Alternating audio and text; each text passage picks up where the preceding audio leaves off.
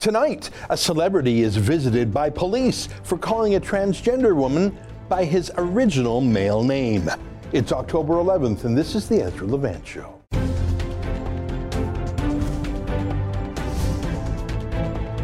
Why should others go to jail when you're the biggest carbon consumer I know? There's 8,500 customers here, and you won't give them an answer. You come here once a year with a sign, and you feel morally superior. The only thing I have to say to the government about why I publish it is because it's my bloody right to do so. I am not actually obsessed by the United Kingdom. I know sometimes it looks like it. I love Canada. I admire the United States. I enjoy traveling to other countries too. It's just that since I've been dragged into the UK's dysfunctional politics and media and judiciary through my involvement with Tommy Robinson, I've come to realize that they are about 5 years further down the path of political correctness as we are. 5 years further, 5 years worse, 5 years more politically correct, 5 years worse in terms of media bias, in terms of Islamification of the establishment, in terms of censorship.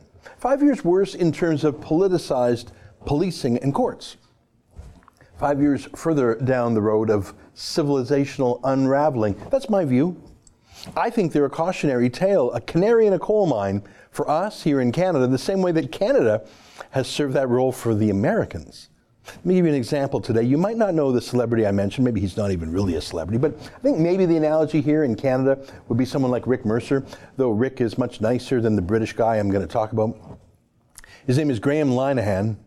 He's a creative type, co-writer, co-creator of a show called Father Ted. I actually hadn't heard of it, but I watched a bit of it online. It's a comedy. Can I show you a 2-minute clip? I know that's a long time, but it's a funny little clip, just so you understand. It's sort of funny, and it's a tiny bit controversial, but not really. I just want you to get a 2-minute flavor of the show so you know who and what I'm talking about for the rest of this monologue. Just watch this quick clip. Dougal, look.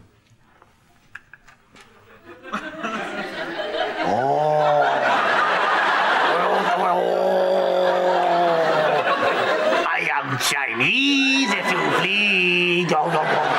Come on, Dougal, lighten up.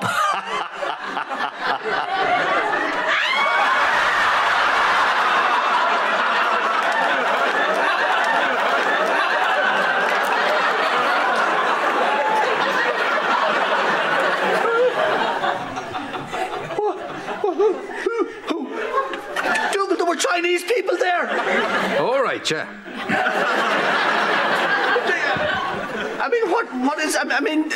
That's the Yin family. They're living over there in that old Chinatown area. Chinatown area? There's a Chinatown on Craggy Island. Dougal, I wouldn't have done a Chinaman impression if I'd known there was going to be a Chinaman there to see me doing a Chinaman impression. Why not, Ted? Because it's racist. They'll think I'm a racist. I'm going to have to catch up with them and explain I'm not a racist.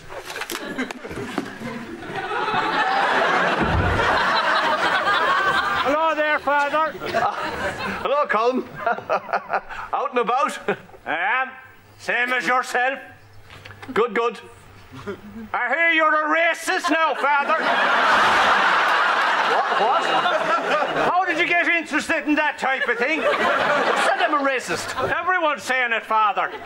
Should we all be racist now? What's the official line the church is taking on this? Oh, no. Only the farm takes up most of the day, and at night I just like a cup of tea. I might be able to devote myself full-time to the old racism. Good for you, Father! What? Oh, Mrs. Carberry. Good for you, Father! Well, someone had the guts to stand up to them at last, coming over here, taking our jobs and our women. I thought it was sort of funny. I mean, a little bit. Reminds me a little bit of that show Curb Your Enthusiasm with Larry David, you know, the Seinfeld spinoff. Larry David's always the guy saying the wrong things and it just spirals. It's pretty gentle. It's still safe to make a joke about joking about Chinese people. They'd never mock Muslims, of course. I mean, in the UK, that gets you fired within seconds. But still, it's a teeny bit edgy. This is sort of edgy, probably edgier than the boring anti-Trump pablum served up every week on Saturday Night Live out of New York. Anyway, I say again, the co-creator of this show is named Graham Linehan, I don't know how to pronounce it.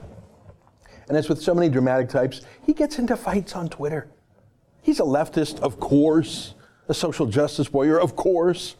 And Twitter can be dangerous for guys like that since it's so instant, even quicker than an email, and unlike an email, the whole world sees it, not just the person you're emailing to. So Graham Linehan started getting into a quarrel with a transgender activist, someone who was born a man but now says they're a woman.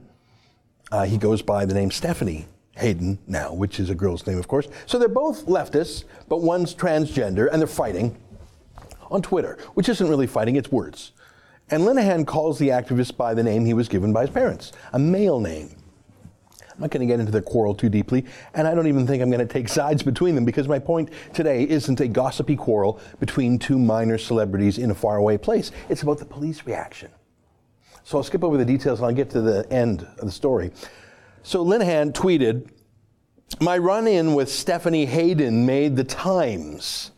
Favorite bit is where Stephanie, Tony, Stephen explains how it's perfectly legal and normal to have multiple identities, but if you don't call him the female one, you're doing a hate crime. All right, I find that sympathetic. Here's how Hayden responded. "What Graham Linehan did was to republish photographs of people associated with me, details of my former male identity, and then continue to defame, dead name, and misgender me. Transphobia, transgender harassment." Now, dead name, in case you're wondering, is a new and wonderful phrase that means calling a transgender activist by the name that they used to have but have now renounced. It would be like calling Muhammad Ali Cassius Clay. I don't know, or calling the singer Bono by the name Paul Hewson. But apparently it's a grave insult, a dead name. Don't you dead name me. Even though it's the legal name carried by that person for decades, the name lovingly chosen for them as a baby by their loving parents. Dead, don't you dead name me. Okay, but still, so what, right? As with so many online quarrels, the real loser is anyone who wastes their time on it. So why am I wasting your time on it? Well, Hayden complained that Linehan was doxing people, that is, revealing private information about them, but he denies it, saying, "Oh, one thing on this, Tony, Stephen, Stephanie is claiming I doxed him, and of course I did no such thing. Everything I retweeted was already available online. Tony, Stephen, Stephanie retaliated by going after my wife." So I know you're thinking, why are you boring us with this celebrity quarrel about celebrities who aren't even celebrated over here? We've never heard of them. It's a country far away. Who cares? Well, if that were it, that would be it. I mean, we have quarrels like that in Canada, right? Remember, it was when Professor Jordan Peterson first refused to call someone G or Jr. that caused the big fuss when transgender activists tried to get him fired from U of T about it. I don't think I had heard the word dead name back then, but that's sort of what this was about. And Jordan Peterson was worried about federal legislation exposing him to prosecution for refusing to call someone by a made-up word, G and Jr, instead of their dead names, he and her. So we have that same issue here in Canada, but here's what's new or different. In the UK, the police got involved. Real, actual gun-toting police. Well, scratch that. The police in the UK still are disarmed, so they're not gun-toting, are they? But they have badges and cars, Priuses usually. But still, Father Ted writer Graham Linehan was given a harassment warning by police. This is a story in the BBC, the state broadcaster. And look how deadpan they are here. The co-creator of Father Ted has been given a verbal warning by police for alleged harassment following a row on Twitter with a transgender woman.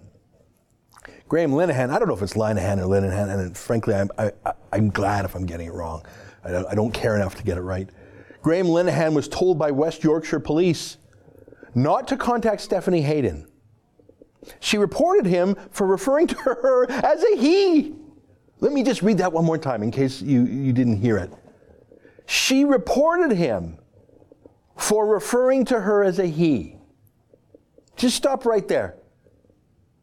911, fire, ambulance, or crime. Who should we dispatch, ma'am? Well, someone called me a he instead of a her. Fire department, ambulance, or police, ma'am. Which one? This is 911, ma'am. All right, put the quote back up. Sorry for the tangent. She reported him for referring to her as a he and for tweeting the names she used before transitioning. Miss Hayden, 45, is now suing the writer. Mr. Linehan, 50, told the BBC he is also considering taking action against her. So the lawyers are at least doing well here. Okay, again, I don't really care about people filing lawsuits against each other. They're really just PR stunts, but the police. He called me a he instead of her, officer. Let me read some more. The row comes amid a continuing debate about gender recognition in the UK. Currently, if someone wishes to have their gender identity legally recognized, they have to apply for a gender recognition certificate. Oi, bruv, where's your gender recognition license, eh? Which requires a medical diagnosis. Some argue the medical element should be removed and say there should be a system of gender recognition based on self-identification. But not all agree, with some gender-critical people believing the system could be abused by predatory men. Huh, so you're gender-critical, eh? You're one of them, eh, you bigot? You gender-critical bigot. I got my license here. That's the UK, people. You see how weird it is? It ain't the land of Thatcher or Churchill or Shakespeare or the Queen anymore. So, that last point there about being gender critical, that's actually a real issue. I mean, we've seen cases of sexual predators, males, simply declaring themselves to be women and then being put into women's prison and obviously continuing to commit sexual assaults in there against the women prisoners. It's crazy. That's come to Canada too, by the way. We've shown you this before. Remember this story earlier this year? It's from the Globe and Mail. The federal prison system is changing the way it treats transgender inmates who will now be placed in a men's or women's facility based on how they self-identify. That's the Canadian Globe and Mail I just quoted from there. So self-identify means just saying so. No surgery, no hormones, no makeup or wigs. Don't even have to shave. You got a big bushy beard, no problem. Just say you're a gal. Poof, I'm a woman. Is that any crazier or less crazy than saying, poof, I'm the King of Spain today. Call me your highness. Poof, I'm a robot. Because I self-identify as one. But one of those three things actually gets you transferred from a male prison, which is not a very nice place, to a female prison, which is a lot nicer. Plus you're surrounded by girls. So there is a debate there, even for the gender critical. That's for sure. But again, that's not what we are talking about here today. We are talking about the police. Back to the BBC story. Not about free speech. Miss Hayden, who is pursuing civil proceedings accusing him of harassment, defamation, and misuse of private information, told the BBC, I spoke to the police for 45 minutes about how I wanted to go forward.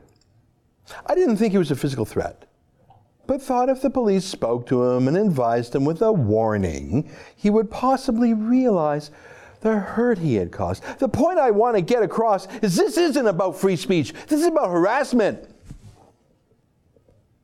Is that how it works? You're an exquisitely left-wing activist, so you can get the police to give you attention for a Twitter spat. Attention that they wouldn't give to, say, a stabbing victim or an acid attack victim can get. And they'll sit there and listen to you blah, blah, blah for 45 minutes. Because you're famous, sort of. So the police come and they listen to you. And instead of saying, there now, it's okay now, they actually go to your Twitter sparring partner and tell him to shut up, to warn him. And all you have to say is, this isn't about free speech, and then poof, it's not about free speech, just like you're the King of Spain. Here's some more from the Daily Mirror that also covered it. Here's some new facts. He has been handed a verbal harassment warning, reports ITV. Mr. Linehan, 50, said on Saturday, the police asked me to stop contacting someone I had no intention of contacting. It was a bit like asking me to never contact Charlie Sheen. And this little detail, she said, I don't take kindly to a public figure tweeting about me, referring to me as a man and putting my legal name in quotation marks to suggest it's not valid. The police warning issued to Mr. Linehan is not a conviction or caution, but a warning used to deter individuals from further behavior. Oh, so that's how it works. So Linehan hasn't done anything wrong. nothing to be charged with, let alone convicted, hasn't done anything wrong other than to call him a him instead of call him a her. You'll note the Mirror and the BBC are not foolish enough to commit that gender-critical crime. They both absolutely uniformly call her a her. But the police are happy to go warn him. He hasn't done anything. He says he won't do anything other than maybe say some mean things, but the cops are going to send him a message, rattle his cage a bit. Oh, and it does go on his police file. I didn't mention that part. They do, however, appear on enhanced criminal record checks. Oh, so that really is a form of a criminal record. It's a record, and it's on there. Not as a crime committed, but as a pre-crime. Then maybe you're thinking of doing something, and where's your license to be gender critical, mate? Bruv, where's your license? That's the UK in 2018. Makes sense, so, because look at what the UK was like in 2017. Look at this tweet from the Metropolitan Police. We have 900 plus specialist officers across London dedicated to investigating all hate crime. That's London's police. 900 plus police. Just on the hate crimes beat. 900. That's bigger than some countries' armies, I think. 900 police officers. And who knows how many support staff. There must be thousands. Not to attack the crime wave of knife stabbings or acid attacks. That's a thing in London. People drive around on mopeds and hurl acid in people's faces. That's a thing in London. But you got 900 officers going after hurt feelings. Here's a picture of women in London wearing a niqab, standing behind a cop, trying to hurt her feelings. I bet those niqabbed women have strong views on transgenderism too. Just a hunch I have. But police don't have time to look into that. But they spent time with Linehan. They have to keep busy, these hate officers. They can't spend all day in front of a computer screen creeping through other people's Facebook photos looking for bad jokes. Got to get out and stretch your legs. Police visiting you to tell you not to be mean on Twitter, and mean is calling a transgender man to woman a man. And that goes on your record forever. Warning you not to say things that hurt feelings. And the national media, I've read to you from the Mirror and the BBC, it's the same with all the papers. They're just fine with this. They're just reporting it straight face. It's no big deal to them. Totally fine. That's the UK in 2018. I said Canada's 5 years behind the UK. That implies we'll be that bad in the year 2023. Nah, I think we're more probably going to be like that in 6 months. What do you think? Stay with us for more.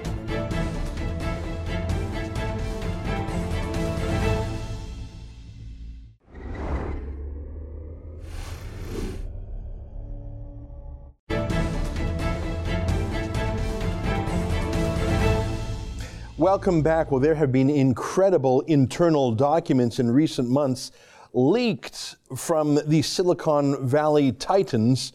For example, that Google staff meeting right after the 2016 presidential election, where it was basically a group therapy session, different executives practically crying about the results of Donald Trump's win and swearing to use all their power to stop it. Well, now comes another leak, a huge scoop delivered to the leading media outlet that is concerned about the political bias and censorship of Silicon Valley. I'm talking about our friend Alan Bokhari at Breitbart.com, and he has received a massive internal memo about what Google calls good censorship. Here's the cover story for Breitbart: The Good Censor. Google admits concerns about political neutrality are now mainstreaming. Joining us now via Skype from Washington, D.C. is Alan Bokhari. Alan, first of all, congratulations. You keep on breaking these huge stories. I think it's because you're really the journalist who most consistently reports on bias and censorship in Silicon Valley, so congratulations to you. Thank you, Ezra. Yeah, we've been covering this topic for like over a year now, and the news stories just keep on coming. I mean, it's clear that Silicon Valley as a whole has just completely abandoned their early commitment to free speech. And that's actually something that they admit quite clearly in this new document that was leaked to us. Yeah. They say that initially these companies promised free speech to their users, and then they gradually shifted towards censorship. That's the first time we've seen them admitting it. It's obviously something they've never admitted publicly, but they do admit it privately. Yeah, I think they're self-aware, Alum. They're aware that they're no longer what they once were. I mean, I remember when Google was new, they had this trite motto, "Don't be evil," which people would say, well, of course, don't be evil. But here we are in 2018, and this same Google is saying it will not work with the US Pentagon for ethical reasons, but it is deeply working with China on this kind of social censorship where your internet account is tied to your phone, is tied to your personal info. And it's not just deep censorship, it's really real-time tracking of every single human in China. So that's cool by Google. Working for the Pentagon is not. And I think some of these Chinese tactics that they're learning are being imported to America and around the world. What do you make of that? Well, one of the striking parts of the document was where they talk about the censorship requests they receive from foreign governments.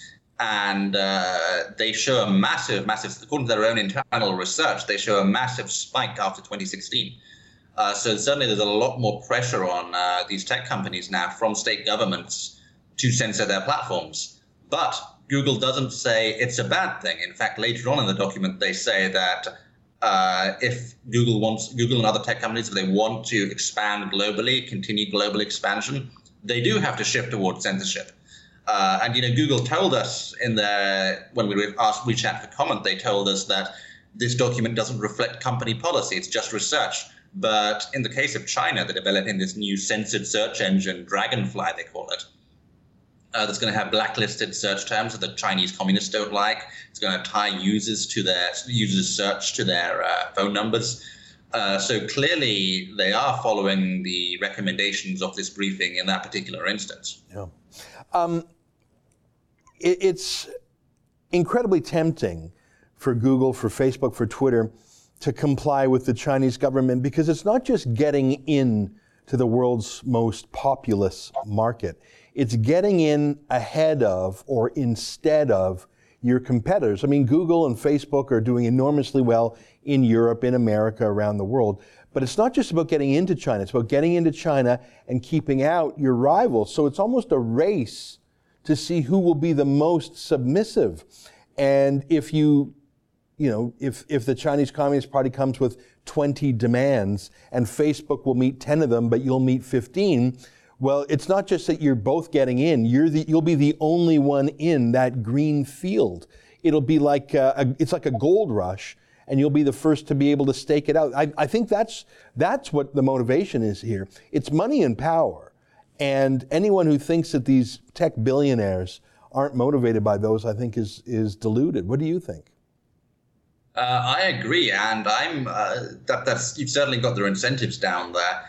But it's quite terrifying to imagine the merging of state power with the power of these tech companies. These companies know everything about you, everything you search for, everything you email. They monitor your emails even. They can have unprecedented control over the information we see. And for them to work with authoritarian regimes like this it should be very, very concerning to everyone. Because this is a power that, authoritarian regimes of the past, like the Soviet Union, couldn't even have imagined. So it would be an entirely new kind of all-seeing, all-knowing totalitarianism if Google were to give in to too many requests by a government like China's. For the Chinese government itself to try to spy on all of its 3 billion people would require an enormous technological and resource effort that's probably outside their power. And, I mean, they would certainly try, but to have full real-time surveillance of every single Chinese person, knowing everything they say, everything they look at, everywhere they go. I mean, the GPS in a phone, for example, the locations. On your own cell phone, there's something called system services or location services that tracks where you go. And there's a useful benefit to that. It can tell you the traffic on your way to work or the closest, gas station or whatever. But for the communists of China to try and plant that on you would be impossible. But if they can just get Google, Facebook, Apple, whatever, to agree to let them have access to the GPS on your phone, to let them have access to what you write on Gmail, China itself doesn't have to be the highest tech company in the world, because it just gets Sergey Brin or Mark Zuckerberg to do that for them. So what was it? Was it Solzhenitsyn who said that the capitalists would sell the Soviet Union the rope by which they would be hung? I mean, I'm trying to grok this. I'm trying to grasp this. I think it's Facebook and Google saying, yeah, we will be your secret police for you, and you don't even have to pay for it. I'm not sure. I think Facebook is still banned from China. I'll have to check that. But certainly Google is playing ball. And, it's not just China. It's also Europe. Europe, they've had these hate speech, and Canada, actually. Europe and Canada have had these hate speech laws on the books for decades now.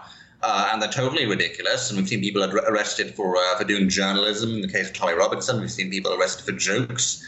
In the case of the YouTube account Dankula. And at least in the past, these governments wouldn't be able to see everything you say. But as we move into the digital era, that is exactly what they can do. And for companies like Facebook and Google to be working with them is very troubling to me. Yeah. Well, I mean, remember that IBM did computer work for the Nazis, of course, and there's no shortage of companies willing to do business in the theocracy called Saudi Arabia, or who want to get back into Iran, or happy to sell things to Venezuela. So there's never been a shortage of people willing to deal with dictatorships. I want to go into this Google document. We've been talking around it, and thank you for letting me bounce some of my own thinking off you. But I'd like to focus on 3 pages. It's a 41-page document, isn't it? Do I have that right? Pardon me? 85, in fact. 85. I'm sorry. I did look through the whole thing on your website, and I found it was very interesting. I recommend everyone go to Breitbart.com and look through the primary document itself. But there were 3 slides that I thought were interesting from this internal Google document, and maybe I can ask you to expand on them. The first one is about a section of a U.S. law called Section 230. I'm going to read a little bit of this slide, and then Alan, can you explain to our viewers what it means?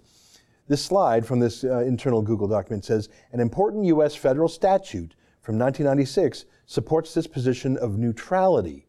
Under Section 230 of the Communications Decency Act, tech firms have legal immunity from a majority of the content posted on their platforms, unlike traditional media publication. This protection has empowered YouTube, Facebook, Twitter, and Reddit to create spaces for free speech without the fear of legal action or its financial consequences. And then they quote a journalist saying, it's hard to say what the global internet would look like if Section 230 had never become the law of the land. Would YouTube have even been possible? Can you speak to the importance about Section 230 of the Communications Decency Act and how these companies might be violating it by becoming censors? So Section 230 is, as the briefing admits, totally critical to the business model of Google and Facebook and basically every social media platform, because it says that these platforms can't be held legally responsible for content posted by their users. Because if they were held legally responsible, then they'd be liable, they'd be facing lawsuits for every piece of defamation posted on Twitter, millions and millions of posts every single day. That would be impossible to deal with.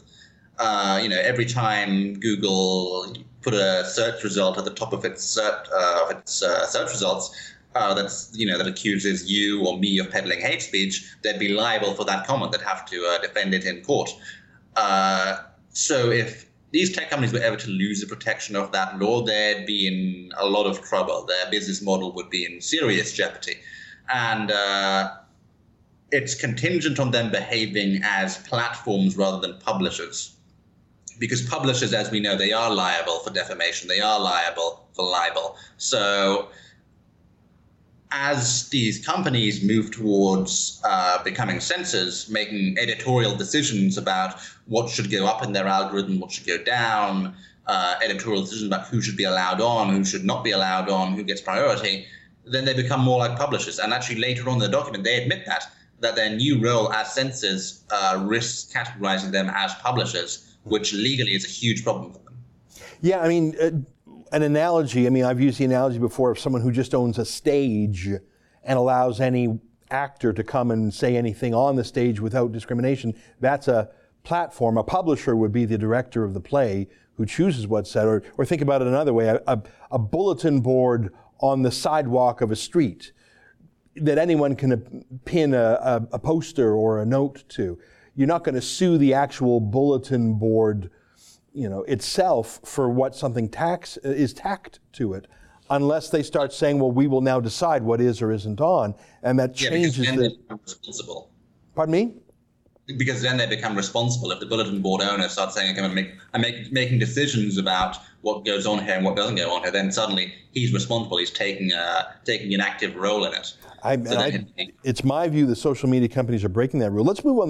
There's another graphic I want to show you, which is perhaps the most terrifying. It's called Why the Shift Towards Censorship. And again, I encourage everyone to go to the actual Breitbart.com website to see this 80-plus page slide deck from Google. They acknowledge that the internet used to be freer, but the shift towards censorship, and you can see on the right, they call it to create well-ordered spaces for safety and civility. Well, that don't sound like the internet I'm familiar with and love. And here's some of the 4 values they talk about, or the demands.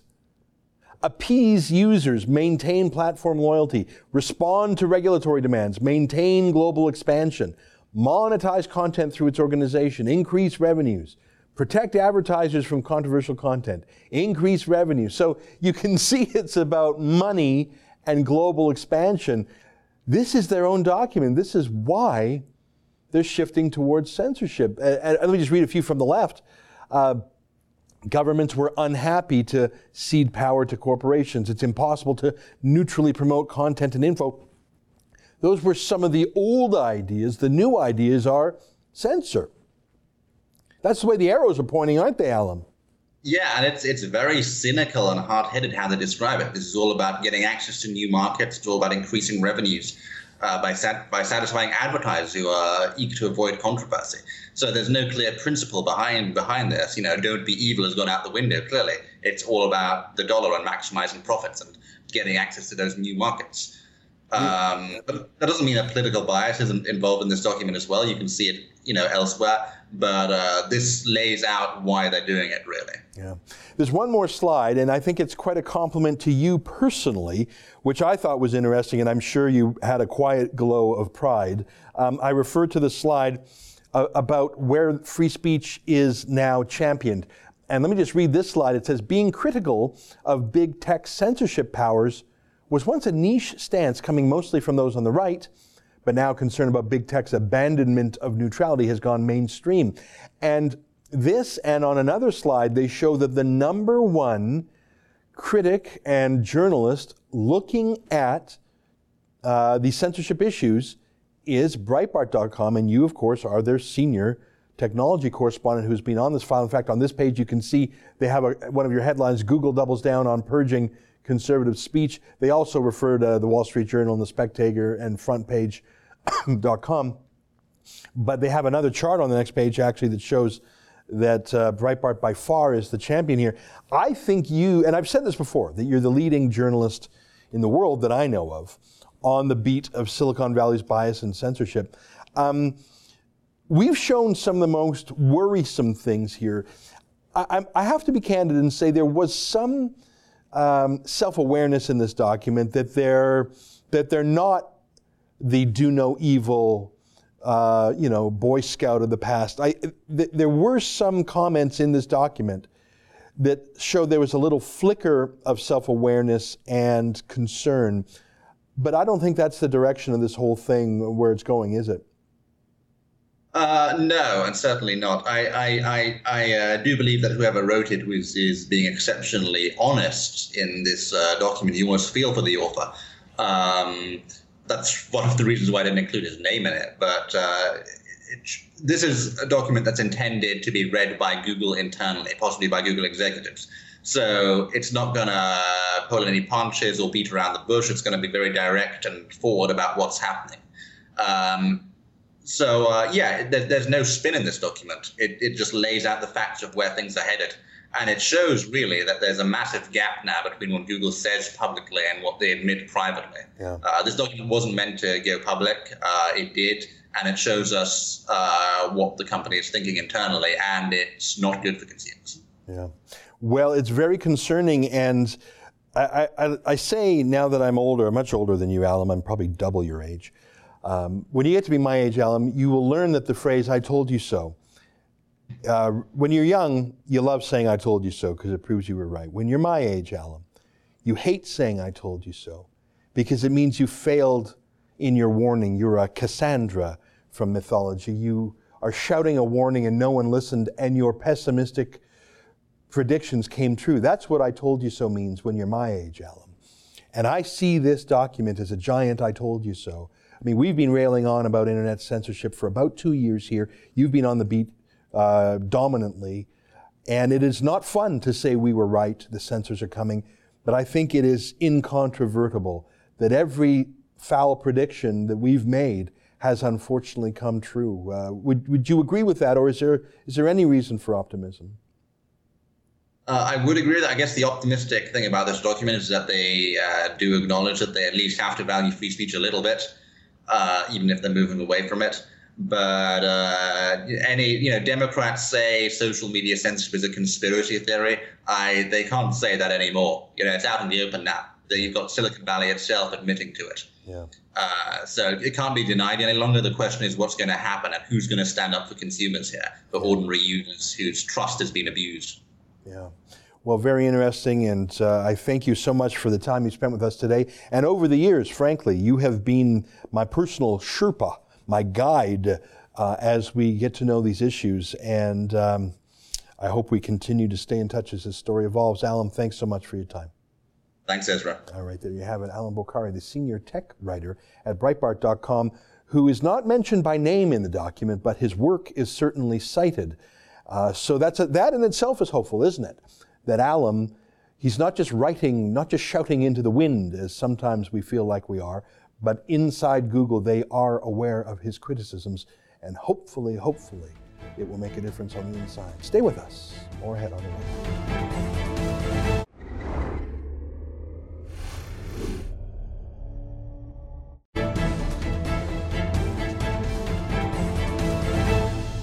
Hey, welcome back on my monologue yesterday about a British soldier being discharged from the British Army for taking a picture with Tommy Robinson. Tammy writes, "This is definitely an example of the military submitting to Islamists. Submission is demanded by Islam. England should stand up to this nonsense." I was watching one of Tommy's videos. He said, "Is there a list of people you can't take a photo with? I mean, maybe we should circulate the list." Listen, I understand you don't want people in uniform to be partisan. I think that's a good rule. You don't want people to say, "Oh, that's a liberal police officer," or "that's a conservative police officer." Police officer has to be uniform. That's what the word uniform means, right? It's one form. It's not a liberal cop and a Tory cop. You're just cops. Same thing with the military. I agree with that. You shouldn't be door knocking for a candidate in your kit. But I'm sorry, you're at a roadside truck stop and you see an internet celebrity, which is what the kid who's being discharged, he's 17. He's 17. He's not a deeply scholarly, historical, political guy. Tommy Robinson, that's a pro-military guy, is on YouTube. Everyone's excited. I'll take a selfie with him. That's it. He's a 17-year-old kid. His career is being destroyed. He's being drummed out of the Army because he took a selfie with Tommy. I'm sorry, taking a selfie at a truck stop and posting it on your private Facebook page is not corrupting the nonpartisanship of the British Army. I'm sorry, it's not.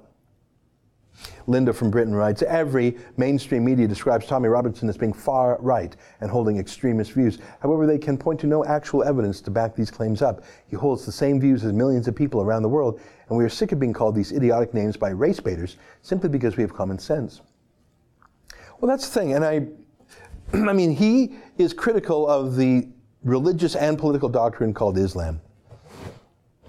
I don't think that makes them far right. In fact, I've told you I've been to the UK too many times, mainly in relation to Tommy. And I've been to a lot of Labour towns, northern towns, spent a lot of time in a smallish city called Sunderland, which is near Newcastle on Tyne. I never in my life thought I'd be going to these places, by the way. The one thing they have in common, Manchester, London, Luton, the one thing they have in common, they're run by Labour politicians. Sunderland is completely Labour. So how is it that thousands of people in Sunderland, Labour down the line, are supporting Tommy Robinson? Are they far-right Jeremy Corbyn voters? No, I don't think you can get away with just saying far-right. These are people worried about their lives. The 1,400 girls who were systematically raped in Rotherham, hard left-wing city. It's not a right-wing thing to be upset that your daughter, your sister was raped. That's not right-wing. That's not far-right. In fact, most of the victims were working class. I think you would traditionally call them labor. It's just a name. The problem with throwing that word around is that when you actually want to label someone far right, the word will be meaningless. It's like a sharp knife dulled by profane use. And when you need it to be sharp, it ain't sharp anymore. And that's why we try to keep certain words the opposite of profane. We don't want to dull them with overuse. To call someone a Nazi who is not a Nazi takes away the special meaning of that word. I don't call people communists a lot. Do you notice that? I don't say he's a commie, she's a commie, because to me communism has a special meaning. It's a deep sort of evil. And I don't say it unless someone self-identifies or they truly are communists, because I don't want to profane the meaning of that term by overuse. The promiscuity with which the left calls people far right and racist is taking away the meaning of those words. And I think that's a shame, because we actually do need to call out true racists. And if you're calling Tommy Robinson, whose best friends are black and Sikh, you're calling him racist, you're really destroying the meaning of the word. Another letter, Steve writes, I wonder when a Muslim will be stationed in Westminster to keep an eye on Queen Elizabeth. Well, I was at the Sun News Network and I interviewed Anjem Choudhury, who's now in prison for supporting ISIS, and he wants the Queen to wear a hijab. He wants her to submit, and he wants, of course, Westminster Palace to be turned into a mosque. Keith writes, caution Ezra, that petition could get you barred from the UK. They barred Geert Wilders and Robert Spencer for less. You're talking about the petition in support of these British soldiers. Yeah, you know, it could be. Every time I go over to the UK, I cringe for a moment. I have what's called a registered traveler or trusted traveler status. You know, in Canada, it's called Nexus. You get fingerprinted in Canada. In the UK, it's a similar status. So they whisk me through pretty quickly. It's amazing. But every time I sort of tense up, I think, oh, is this the time they're going to say, oi, mate, where's your gender critical license? Mate, where's your license to... Oh, you like Tommy Robinson? Where's your license, mate? On my interview with Lee Humphrey on the ISIS terrorist who really wants to return to Canada because he's tired. Lance writes, I've been saying for years these guys should simply be held prisoner. There is a command structure, they carry their weapons openly, and they have a uniform, a beard, close enough. No, I think you might have misunderstood my point about the Geneva Conventions. And let me take a minute on this. Geneva Conventions was a great civilizational step forward. In the past, cruel and barbaric armies, when they captured soldiers in war, would just kill them. Just kill them all. Other armies, through pragmatic reasons, as much as moral reasons, sold, had a ransom. If you came and paid gold or whatever wealth, you could redeem your captive soldiers. So there was actually an economic incentive not to be barbaric. You could sell the prisoners free to the other side. So the Geneva Conventions was a great moral step forward in the laws of war. And you might say, well, laws of war don't mean anything. War is the absence of law, isn't it? It's the replacement of law by brute force, the failure of law. And there's truth to that. But civilized countries can make war in a lawful way. And the Geneva Conventions were an attempt to do that. Now, of course, in the Second World War, I mean, Japan was barbaric in its treatment of captured soldiers, including British soldiers in Hong Kong and Burma and places like that. But not us. I mean, in Canada, even where I come from, Alberta, there were thousands of Wehrmacht soldiers sent by ship from Europe to Canada to, I'm not going to say they were nice, but they were not penitentiaries. They were not punishments. They were just held. But these thousands of German soldiers, conscripts, they were not put on trial for the crime of being a soldier, because it's not a crime to be a foreign soldier. That's not a crime. We just kept them off the battlefield till the Nazis surrendered. And then they were let free. And I think I might have told you the story one day about one young Hitlerjugend who was pressed into service. I think he was 16. In the final moments of the war, they were just literally sending kids into battle. He told me he surrendered the first moment he had contact with the Allies. They shipped him to Alberta, and he liked it so much he stayed. I won't tell you his name, but he tells me the story. So he told me the story about his denazification exam. They gave these people exams before they were allowed to stay in Canada. Isn't that interesting? It's a tangent. I don't think that terrorists deserve the treatment of the Geneva Convention. And I know in law that they don't. They don't meet the three tests: bear their weapons openly, be part of a chain of command, wear a uniform, and generally follow the laws and customs of war that I just described, that the West follows, but barbaric cultures don't.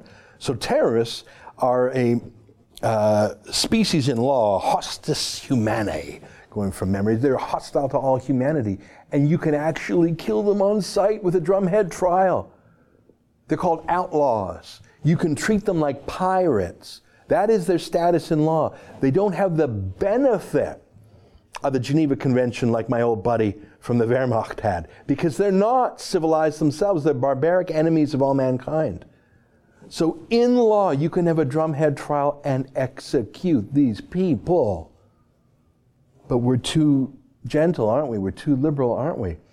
And Trudeau not only doesn't prosecute, let alone execute, he gives them $10.5 million each. I'm sorry I'm going on too long about this, but I want to let you know that these terrorists do not have the rights that our courts ascribe to them.